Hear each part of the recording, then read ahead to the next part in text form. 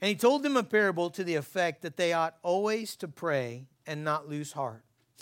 He said, in a certain city there was a judge who neither feared God nor respected man.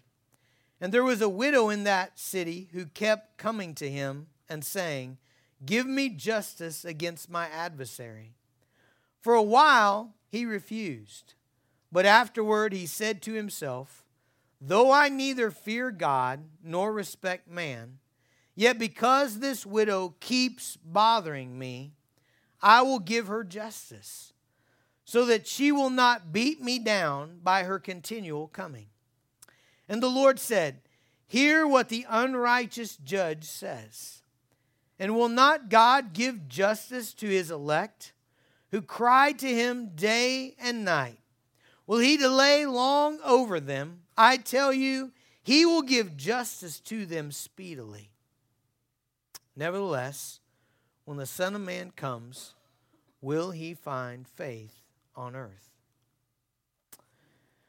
Father, we come to you in need again. God, each week, Father, we come with need. We come needing to be like you. We come needing our sins forgiven. God, we come needing to be sanctified. We come needing help and strength and provision. And God, I pray that you would call us, God, that you would move us to a deeper commitment to spend time with you, to know you, to love you, to worship you, to call to you for all that we need. Father, please speak to us today. In Jesus' name, amen. You can be seated. Okay, so this is a parable, okay? Jesus often taught in parables. If I can explain to you what a parable is, it's an everyday story that people would have identified with, right? So when you think about parables, they're a lot of times agricultural stories. There's the parable of the seed and the sower. You know, there's the parable of the mustard seed.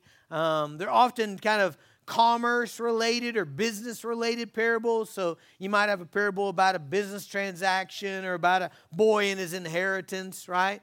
So you have a lot of parables that Jesus taught with. And they were stories that everybody would identify with, but they would have a spiritual meaning, okay? Now, if you're like me, a lot of times when you're reading through those, you're kind of like, you know, what exactly was Jesus meaning? And Jesus said that would happen, actually.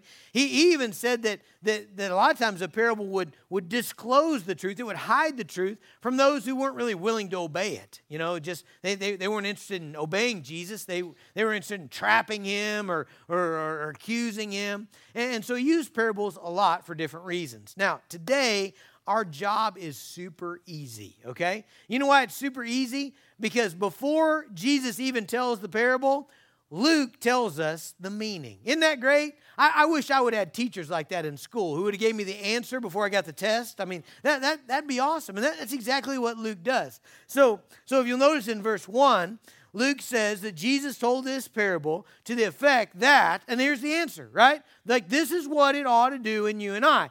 What it ought to do is that they ought always to pray and not lose heart, okay? Not lose heart in their praying, all right? So this parable, the whole purpose of it is to stir up in you this willingness, this want to pray always and not give up in your praying, all right?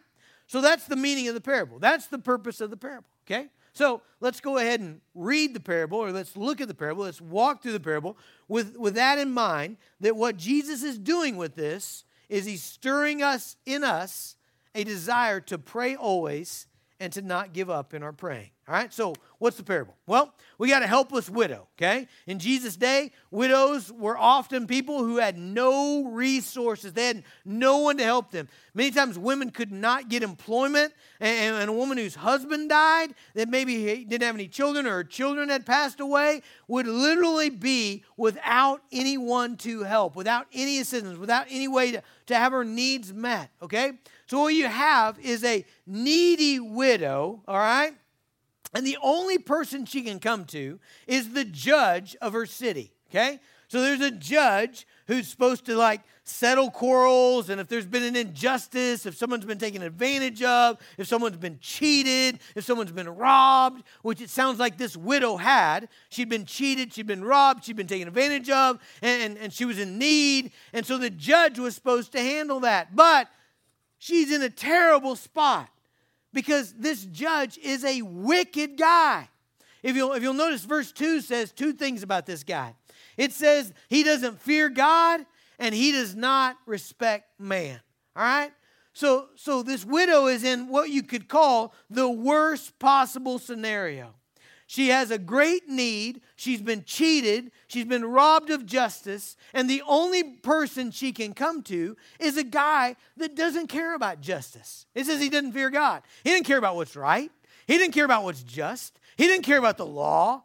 He's a man who does not fear God. And not only does he not fear God, he doesn't respect men. All right, so he's not compassionate. He doesn't care if people are cheated or hurt or neglected. He has no sense of duty. This widow is in the absolute worst possible situation. And she only has one thing at her disposal. She's got one weapon. She's got one tool. She's got one thing going for her. The only thing this gal has going for her is relentless persistence. Okay? She can't go anywhere else. There's no one else to help. She doesn't have money to hire a lawyer. She's got no children to advocate on her behalf or a husband to advocate on her behalf. She is all alone. She only has one tool, and that one tool is she's going to keep coming. She's going to be relentless. She's going to keep asking, all right? Now, at first, it doesn't work, okay? So notice in verse 3, it says there was a widow in their city who had kept coming to him saying, give me justice. She keeps coming and keeps coming and keeps coming. But verse 4 says, notice verse 4, it says, at first, for a while, he refuses, all right? So she pleads with him. She comes to his courtroom, pleads her case. He says, get this gal out of here. You know, I don't care about her. I don't care about her case. I don't care about what's right. But she keeps coming. She comes to the courthouse the next day. They won't let her in the courthouse this time. So she's there the next day at the steps. She's there when he leaves. She's there when he goes for lunch. She follows him to his favorite diner. She's there pressed up against the glass, looking in the window as he's trying to eat his pork chop. You know, there she is. Give me justice. It says she kept coming. She's there when he goes and plays golf. He pulls back his swing on the fourth hole, and all he can hear is, give me justice, right? She's there at the country club. She's there when he's getting a haircut. She's there when he goes home at night. She's there when he leaves in the morning. And she just keeps coming. She keeps asking. She keeps asking. She keeps asking for justice. She is relentless. And finally, the judge comes to a realization. Has it ever happened to you? You change your mind about something? He changes his mind about something, okay? So in verse 4, it says, for a while he refused, but afterward he said to himself, though I neither fear God nor respect man, I don't care about what's right, I don't care about this lady, yet because this widow keeps bothering me, I will give her justice so that she will not beat me down by her continual coming. He says, I'm going to do what is right. Even though I don't care about what is right, even though I don't care about her, I'm going to advocate for her. I'm going to give her what she needs because of her persistence. All right?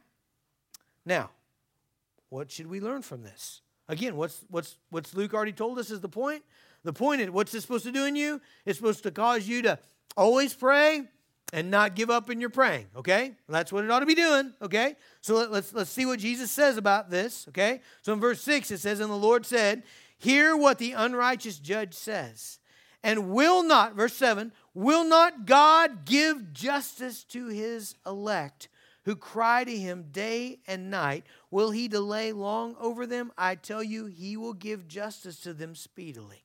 You see, what Jesus says about this story is that if the widow was in the worst possible scenario and she got what she needed through relentless persistence, if you as a born-again believer, you as a child of the King are in the best possible scenario, how much more should you pray?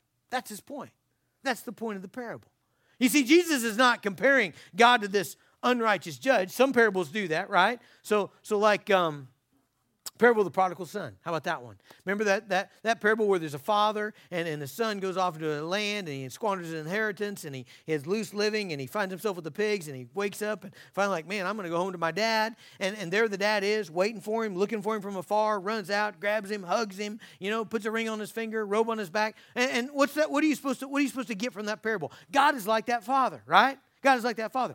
In this parable, God is not like the judge. That's not the point of it. The point is, God couldn't be less like the judge, right? The point of the parable is, if this widow, in the worst possible scenario, received justice because she cried out, she came day after day after day and called out for justice. If she received justice, then how much more will you receive what you need? Since you're not in the worst possible scenario, you're in the best possible scenario. You see, God is not at all like that unrighteous judge. In fact, God is the opposite of him. God is a lavishly merciful king. Man, I just love meeting with my groups of guys during the week because I get to read lots of passages of the Bible. And this week we're in Ephesians 1.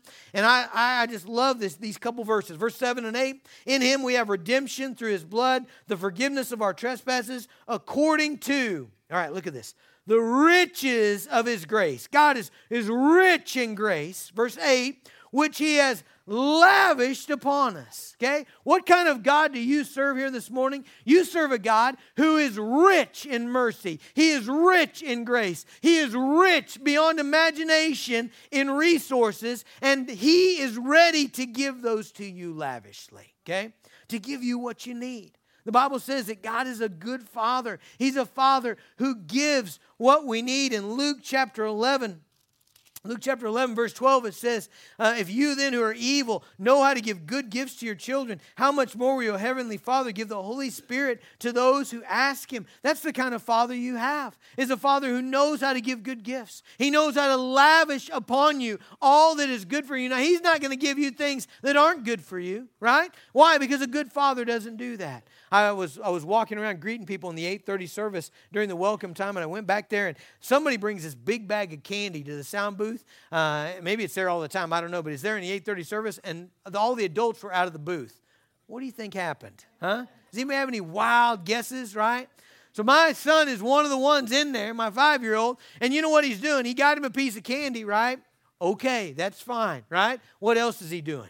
He is jamming his pockets like everywhere he can put candy. He is putting it in, right? Now, a good father is lavish, but not to the rotting out of your teeth, right? Like, so what did I, as a good father, I said, look, you can have one of those, two. I think I maybe gave him 2. That's pretty lavish. All right, the rest of those are going back in the bag, right?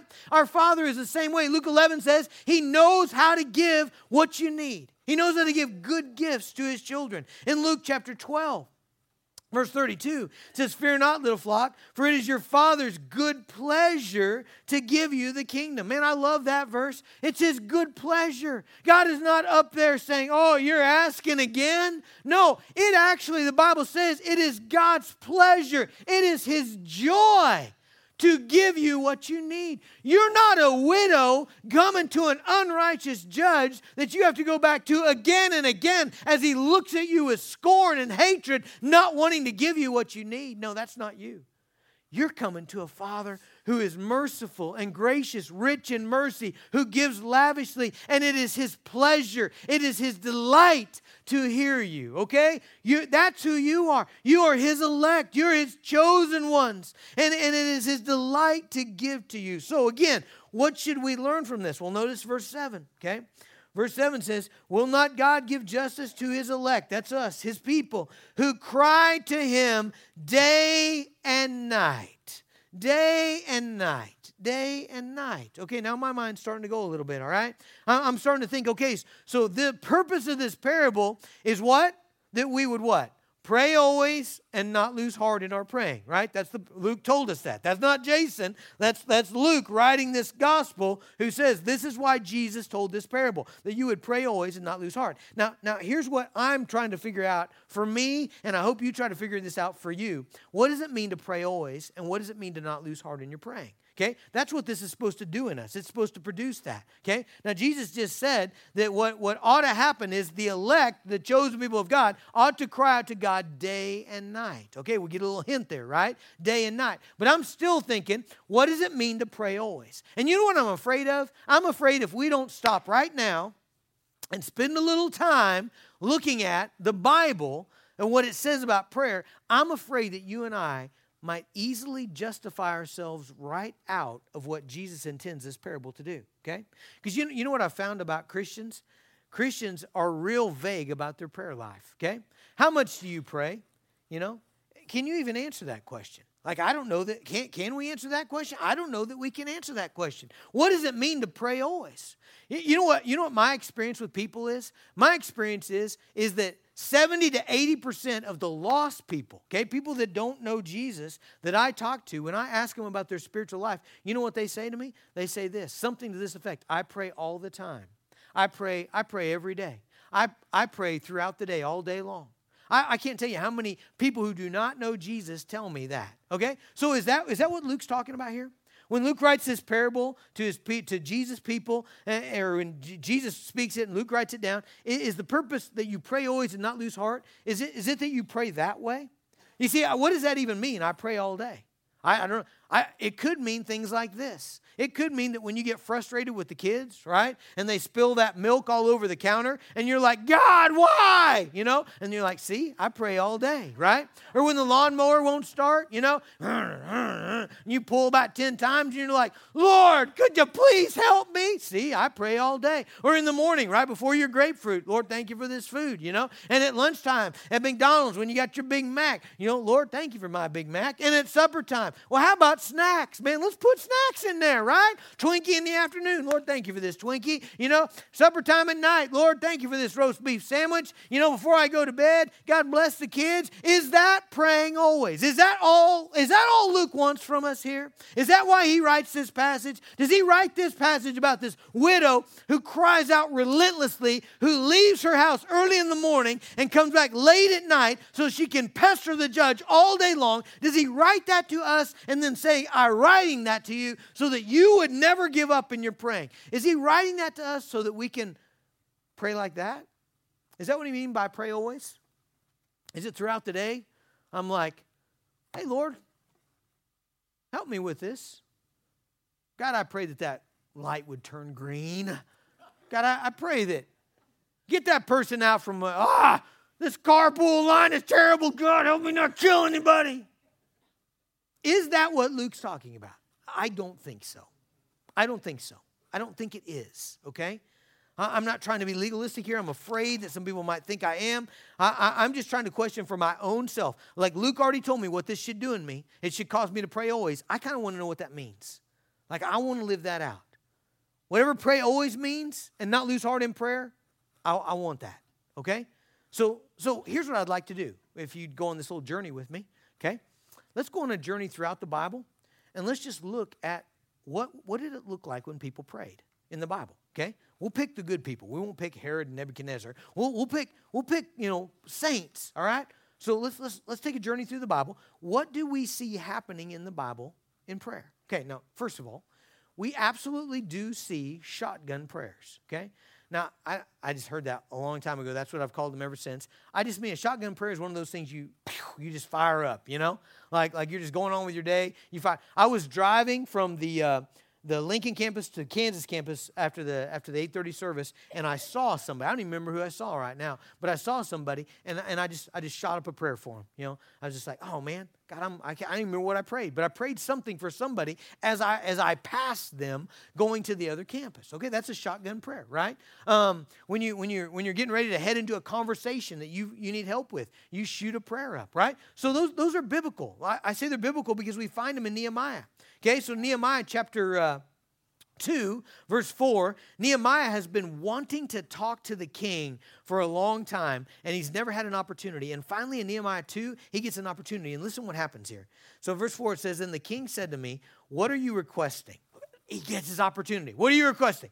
And it says, "So I prayed to the God of heaven, and I said to the king," and then he gives his request. Now, how many of you think that finally he's waited months for this opportunity to talk to the king, and now finally the king recognizes him and says, "Nehemiah, what would you like to request?" How many of you think he said, "Well, hold on, king. I'm going to go back to my house, get in my prayer closet, I'm going to pray for an hour, and then I'm going to come back to the palace, and I'll let you know what I need"? I don't think he did that, do you? You know what I think he did? I think he shot up a prayer right in his mind, right there, right? "Lord, please, this is my opportunity. Give me favor with the king." And then he gave his request, okay? So we absolutely see shotgun prayers, okay? Now, what we also see is occasion-specific prayers, all right? Now, what an occasion-specific prayer is that you run across an occasion in which it is appropriate for you to pray. I've had several of those already this morning. I had one in the early service where a lady asked me to pray for her, and so I just stopped and I prayed for her right there. I had one in the Kansas campus where a person didn't ask, but I know they've been struggling, and so I just came up. It happened to be just me and them, kind of in an area where nobody else was, and I took the time to pray for them, okay? We see those in the Bible. So in James chapter 5, it says, "Is anyone sick among you? Let him call for the elders of the church and let them pray over him, anointing them with oil in the name of the Lord." And so there's an admonition there that we ought to pray when we have an occasion to pray. In other words, somebody's sick, somebody's in trouble, somebody's in trial, right? So we got shotgun prayers, we've got occasion prayers, and now we have what I would call regular time with God prayers, okay? So lots of those in the Bible. So in Acts 3:1, it says, "Now Peter and John were going up to the temple at the hour of prayer, the 9th hour," okay? So at about 3 in the afternoon, Peter and John, evidently it was their habit to go to the temple and pray at 3 o'clock in the afternoon, right? So these guys have made a plan. They meet up. They're like, "Hey, at 3, let's meet. We'll go pray." And they go to the temple and they prayed for an hour. All right? So it was their time with God. In Acts chapter 10, we find Peter at the house of one of his friends, a guy named Simon the tanner. And Peter's there, and it says the next day in verse 9, Acts 10:9, "The next day as they were on their journey and approaching the city, Peter went up on the housetop about the 6th hour to pray. And he became hungry and wanted something to eat. While they were there preparing it, he fell into a trance and he saw the heavens open." And it talks about what Peter saw. Now, what do we learn from that? Well, we learned that Peter had times throughout the day where he would get away from everybody and go pray, okay? Now, this is not a shotgun prayer. You know why? Because you can fire them off right where you are, right? You're probably doing some right now, right? You can do those anywhere. But Peter goes up on the roof of the house. Why? To get away from everybody, right? To get a little time alone, and then he's praying. And we don't know how long he's up there, but he's up there long enough to get hungry and to ask for something to eat. And then while they're preparing it, how long does it take to prepare a meal?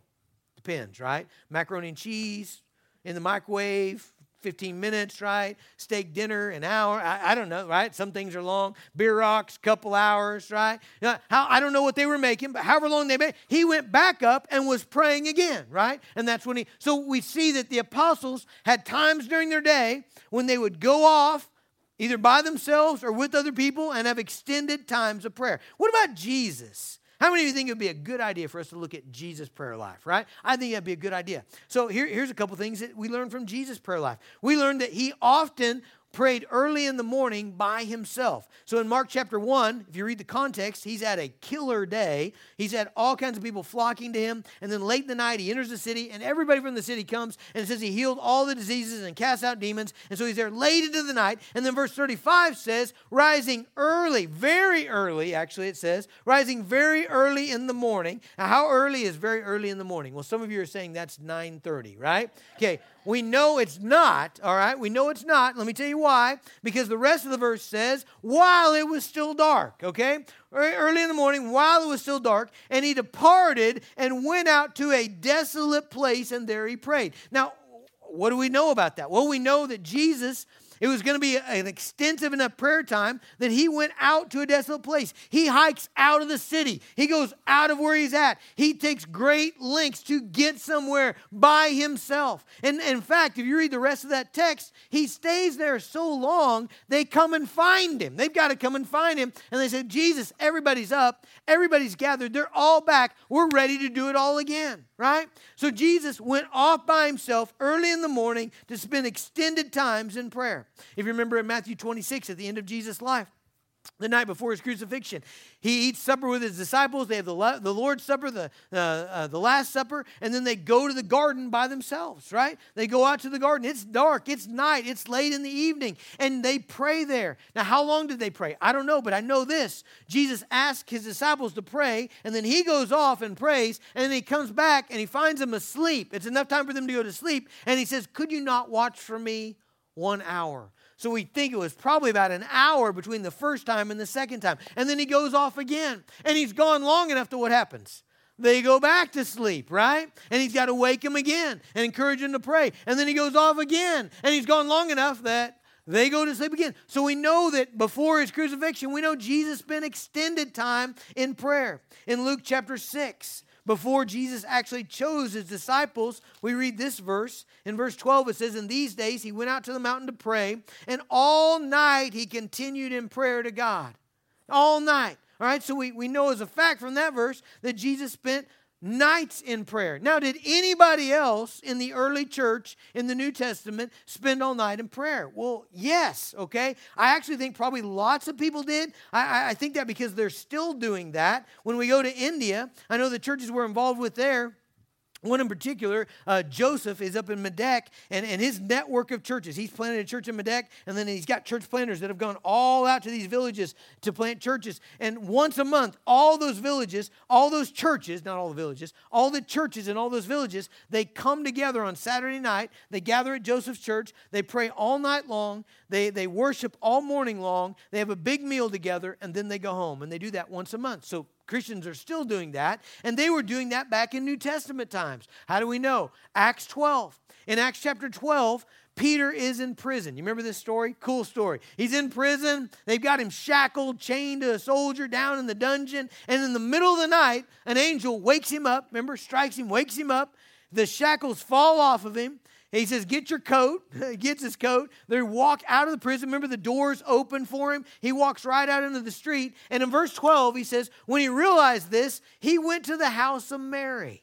Now, why would he go to Mary's house? If you got woken up in the middle of the night and you were out in the street and it's 2 a.m, and you'd been delivered, would you naturally go to Bonnie's house? Would you naturally go to Fred's house? Would you naturally go to Shelby's house?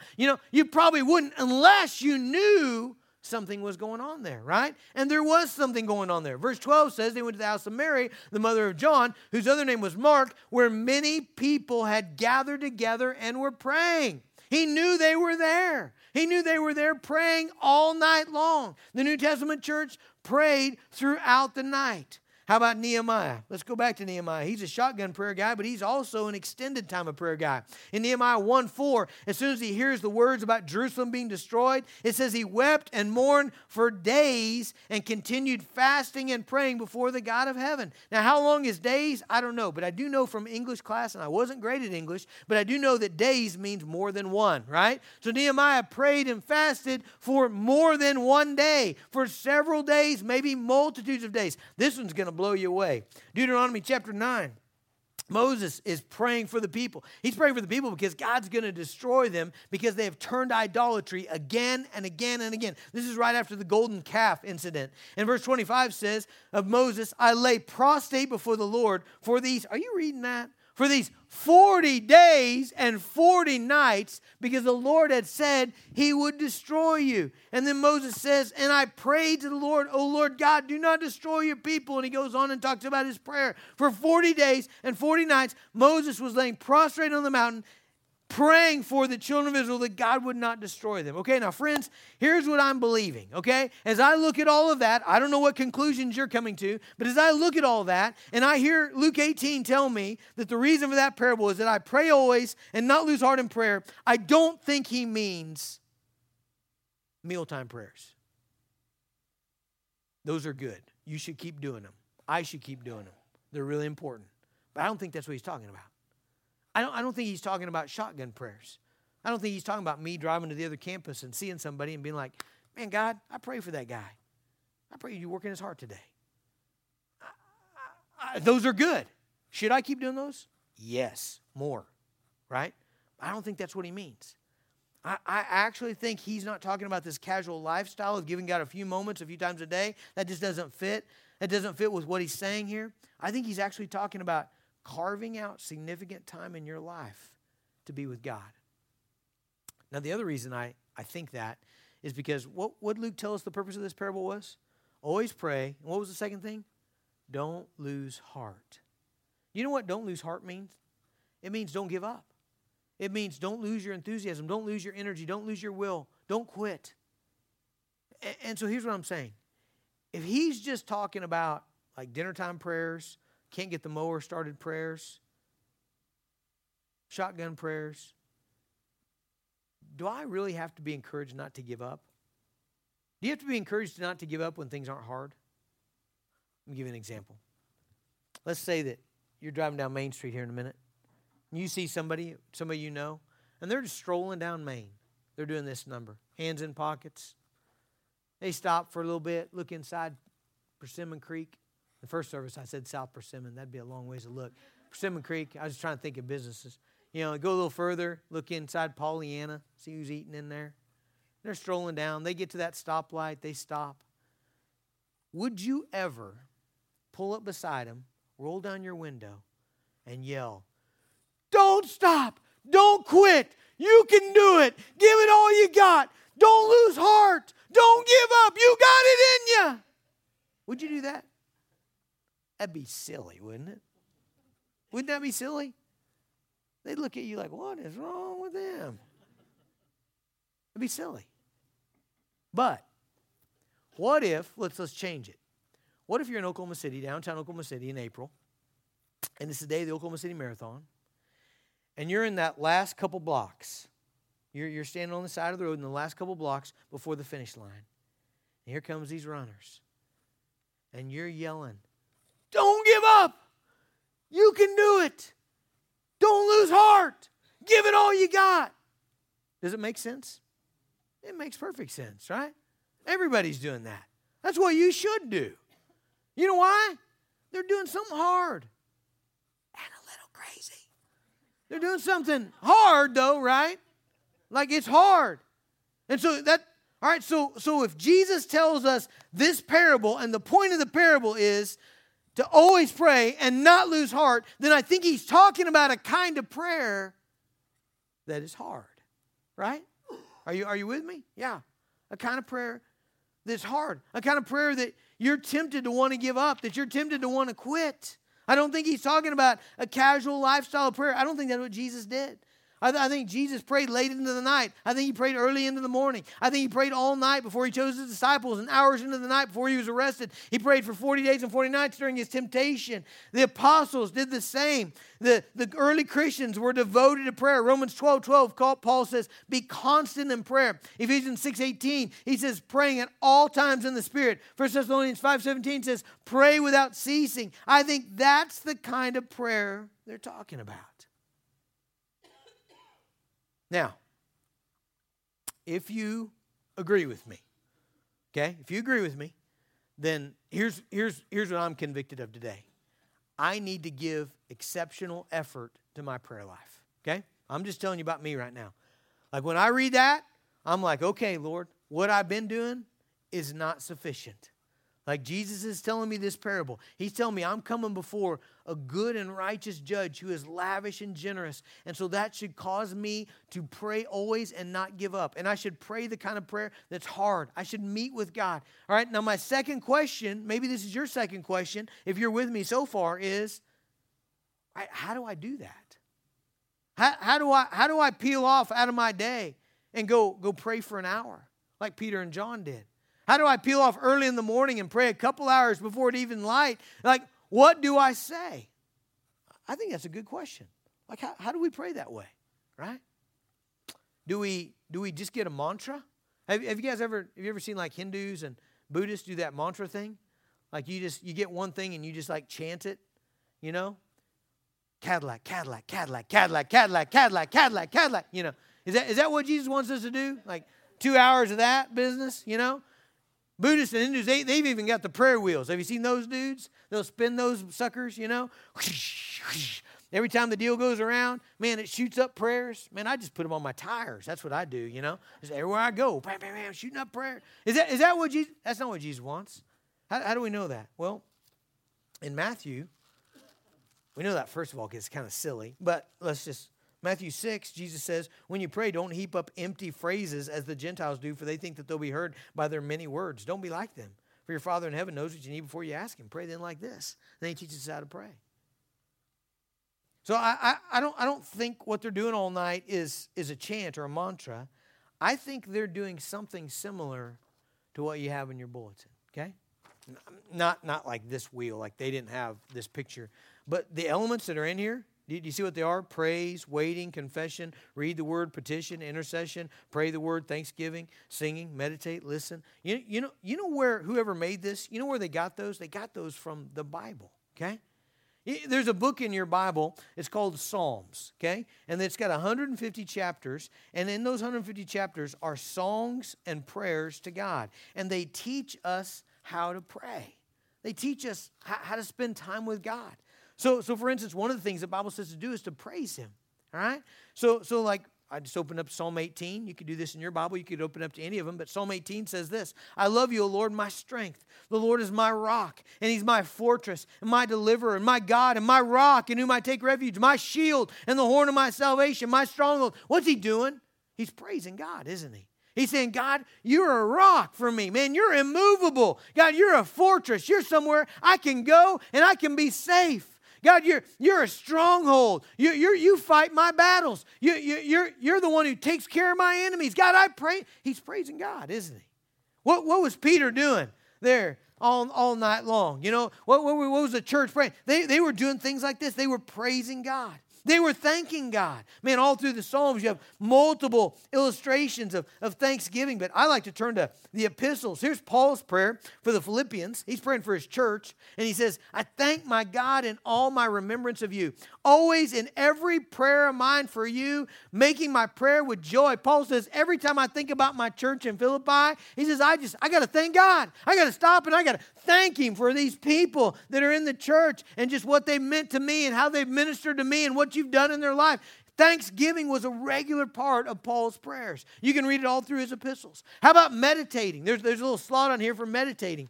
Yeah, man, we're ranching people, right? We're farming people, right? Best illustration for meditation is what cows do every day.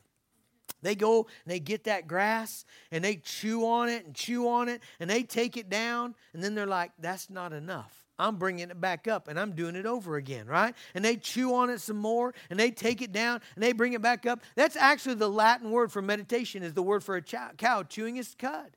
And that's what we do when we meditate. You take Psalm 18, for instance, you're like, Lord, you're my rock. What does that mean? You know, and you got your pen and your paper there, and man, God is a rock. That means He's immovable. That means He's my foundation. That means I can stand upon Him. That means in the storm, He's not going to get blown away. That means if I'm attached to Him, I won't get blown. What are we doing? We're meditating. We're bringing that up, and we're thinking about what the Bible says, the truths of God. We're meditating on the Scriptures. I know that's what they were doing because Psalm 1:2 says that's what blessed people do. I know that Jesus did it. I know that Peter did it. I know that Paul did it. Because Psalm 1 says this, but his delight is in the law of the Lord, and in His law he meditates day and night. Those guys were blessed guys, so that's what they were doing. They were meditating. What else were they doing? Well, they were petitioning things for themselves. You ought to pray for yourselves. I hear people say sometimes, well, I don't pray for myself because I'm okay and I need to pray for other people. No, the Bible commands you ought to pray for yourself. When Jesus taught us to pray, what did He say? He said, pray like this.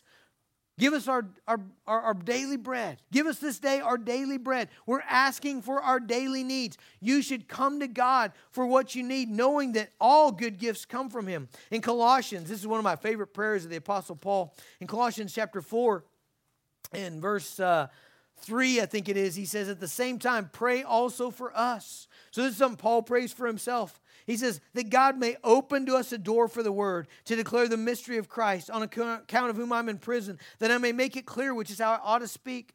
Paul says, man, pray for me that God would open a door for the word and that he would help me make it clear. Paul prayed for himself. In the Bible, they prayed for other people. What were they doing all night in Acts 12? They were praying for Peter. They were praying for the church. They were praying for their enemies. They were praying for other people. There's all kinds of examples in the Bible of you interceding for other people. One of my favorites, and it's in Ephesians 1 again, is where Paul prays for the church at Ephesus, and here's what he prays. He says in verse 17, that the God of our Lord Jesus Christ, the Father of glory, may give you a spirit of wisdom and of revelation in the knowledge of him. One of these sections in here is to pray the word. So if I were doing that right now, I would read that verse that I just read, and I would pray the word for somebody. I would say, God, I just pray for Logan, that you would give him a spirit of wisdom and revelation. God, help him to know you. And then I'd go to the next phrase. With the eyes of your heart enlightened, that you may know the hope to which he's called you. Got to pray for Logan, that he would have the hope, that he would know the hope to which you've called him into. Next phrase. That he would know the riches of his glorious inheritance in the saints. And I'd pray the word. I would intercede. I would pray prayers of the Bible for other people. What else is in here? Well, you'll notice there's 3 things that may be a little hard for you, or 2 things that may be a little hard for you. Listening and waiting. Okay, there's a category for listening and there's a category for waiting. We're not very good at that, are we? We're good at talking, not so much at listening. But the Bible says you ought to listen to God. The Bible says over and over again in the Old Testament, wait upon the Lord. Wait upon him. That means you ought to have time carved out in your life where you're actually listening. You start out praising him, and you start out confessing your sins, and you start out, giving thanks, and you read the word, and you meditate upon it, and then pretty soon you're like, okay, I need to stop talking. I need to start listening. What I like to do is have my notebook there, something to write with. Because if God speaks to me, by golly, I want to write that down. I don't trust my memory very well. Do you trust yours? Man, like for real, like there's times where I've got this great thought. I don't know if this ever happened to you. This great thought, a lot of times it's right before I go to bed. I have this great thought for a sermon of mine. And I think, man, I'm going to work on that tomorrow. I get up the next morning, I'm like, whoa, what's that thought? It's gone. So, man, when God speaks, I want to write it down. And so, like I'm just listening. What if I don't hear anything? Hey, I think I ought not demand things of God. I think I'd just listen. Right? Listening. It's in there. That's what they were doing. What else were they doing? They were worshiping. There's a little category in here for singing. We just did that. We're going to do that here some more in a second. But is it okay for you guys to sing praise to Jesus at home? Is that legal? I think it is. I think it's a shame that I pull up beside people at stoplights all the time and they're jamming out to Beyonce, all right? I think we ought to jam out to Jesus, right? I think we ought to sing. I think we ought to sing praise to him. Were people in the Bible doing that? Well, there's a whole 150 chapters of Psalms. Evidently, they were doing it. David, most of David's songs, he's singing them to himself. He's singing them to the Lord by himself. There's something that stirs the heart about singing praise to Jesus. Man, if your heart feels dead, man, one of the things you ought to tackle in your time with the Lord is worship. I was driving to Ace Hardware yesterday, had Asher in the back. And he's got about 4 songs that he really likes. So I keep them at the top of my playlist. And I said, what do you want to listen to? And he picked one. And so I hit it. And it was Raise a Hallelujah. And, man, it's a great song. There's a gal on there that when she sings, man, my heart is stirred. She's a little wild, but I kind of think she's like David, Like you kind of want to follow her when she sings. She means it. And that song got over. And I said, you like that song, don't you, buddy? He said, yeah. He said, Dad, he said, it makes my tummy hurt. And I said, what? I said, are you sick? I'm thinking, I'm pulling over if he's going to puke, I said, are you sick? And he said, no. He said, it's like little, what did he say? It's like little tingles, little nails or little, he said something. And I said, little nails? I said, are you hurt? And he said, no. He said, it's making me stronger. And I don't know what he meant. He's 5. I don't know. I think what he was describing is, have you ever been like stirred up emotionally over a song? I think that's what he was saying. Now, I'm not saying that he got the song. In fact, I don't know that he did. 2 weeks ago, probably, we were driving to softball and we were listening to Fight My Battles by Michael W. Smith. It's a real simple song. This is how I fight my battles. It's talking about praise and worship. This is how I fight my battles. And I look back there in the car, and it kind of builds. And he's back there, let's see. How's it go? Anyway, he's like singing it, He's real intent. And so I kind of turned it down, and I said, man, isn't it cool, buddy? I'm doing the dad thing. Isn't it cool, buddy, that, when we have problems in life, we have struggles, we have battles, that God will help us, that he'll come in and help us with our challenges and our hard things. He's like, yeah, and kill bad guys. I thought, well, it's in the Old Testament, And I guess what I'm saying is, the deal yesterday, I don't know exactly what he was expressing, but I think what he was saying was, Dad, I'm stirred up on the inside, worshiping with that song. I think you ought to do it. There's two factors that will cause you to lose heart. Okay, so what was the point of, what would Luke tell us the point of this parable was? Always pray and not lose heart. I think there's two factors that will cause you to lose heart. Number one, when you don't deeply desire the things of God. You guys remember that story about blind Bartimaeus? It's in Mark 10. And I love it because blind Bartimaeus, he's a beggar, and he's by the road, and he hears Jesus coming by, and he starts just crying out. Jesus, son of David, have mercy on me. Jesus, son of David, have mercy on me. He's just crying out. And everybody's telling him to be quiet. They're all telling him, be quiet, be silent. Quit yelling. And he won't quit. And finally, Jesus stops and says, have that guy come over here. The guy leaps to his feet and comes over. And Jesus says, what do you want me to do for you? He said, I want my sight, Lord. And Jesus is like, here's your sight. Go. Says he leapt to his feet and followed Jesus. I guess what I see from that is, when you really want the things of God, nothing can keep you quiet. Nothing can keep you from prayer. No matter what distractions, man, when you really want holiness, when you really want the presence of God, when you really want the joy inexpressible that Peter talks about in 1 Peter, man, there's nothing that can keep you from prayer. I think the other factor in losing heart is, honestly, idols. Whenever we start coming to entertainment to make us okay inside, or comfort, or money, or pleasure, I think we're coming to the wrong place. You guys remember in Revelation where Jesus is talking to the church at Laodicea, and he says, you think you got it all. You think you're rich. He says, you're wretched, poor, blind, and naked. Come to me. See, a lot of times I think we're trying to fill our life with this other stuff, and that's what weeds prayer out. It's because we're trying to solve our issues through food or drink or sex or money or power, and it keeps us from coming to God. But man, I think when we get desperate for Him, we'll always pray and we'll not give up. So, all that to say, I hope you'll try this. I hope you'll set aside an hour. If you're a person, you're like, man, I already pray. I pray 2 hours every morning. Awesome. Why don't you try 3? I think that's the spirit of this. Always pray and not lose heart. But if you're a person that, man, you've always just had a casual lifestyle of kind of shotgun prayers and meal prayers and maybe family prayers, all awesome things that you should continue to do and do even more. But would you actually try to set aside some big chunks of time just to be with the Lord and to work through these things and to hear His voice? It's interesting.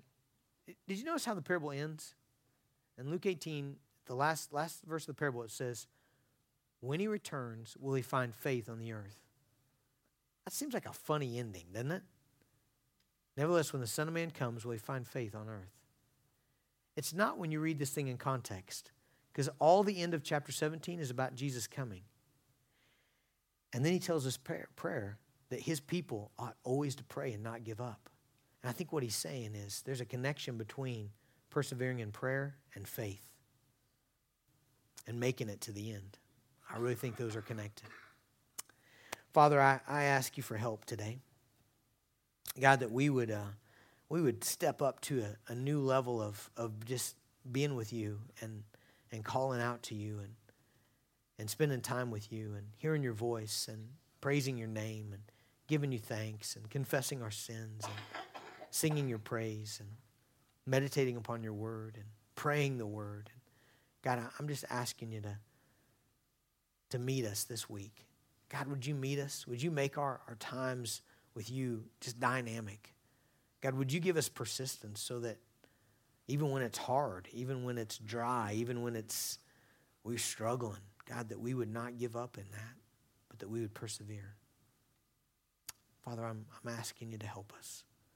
In Jesus' name, amen.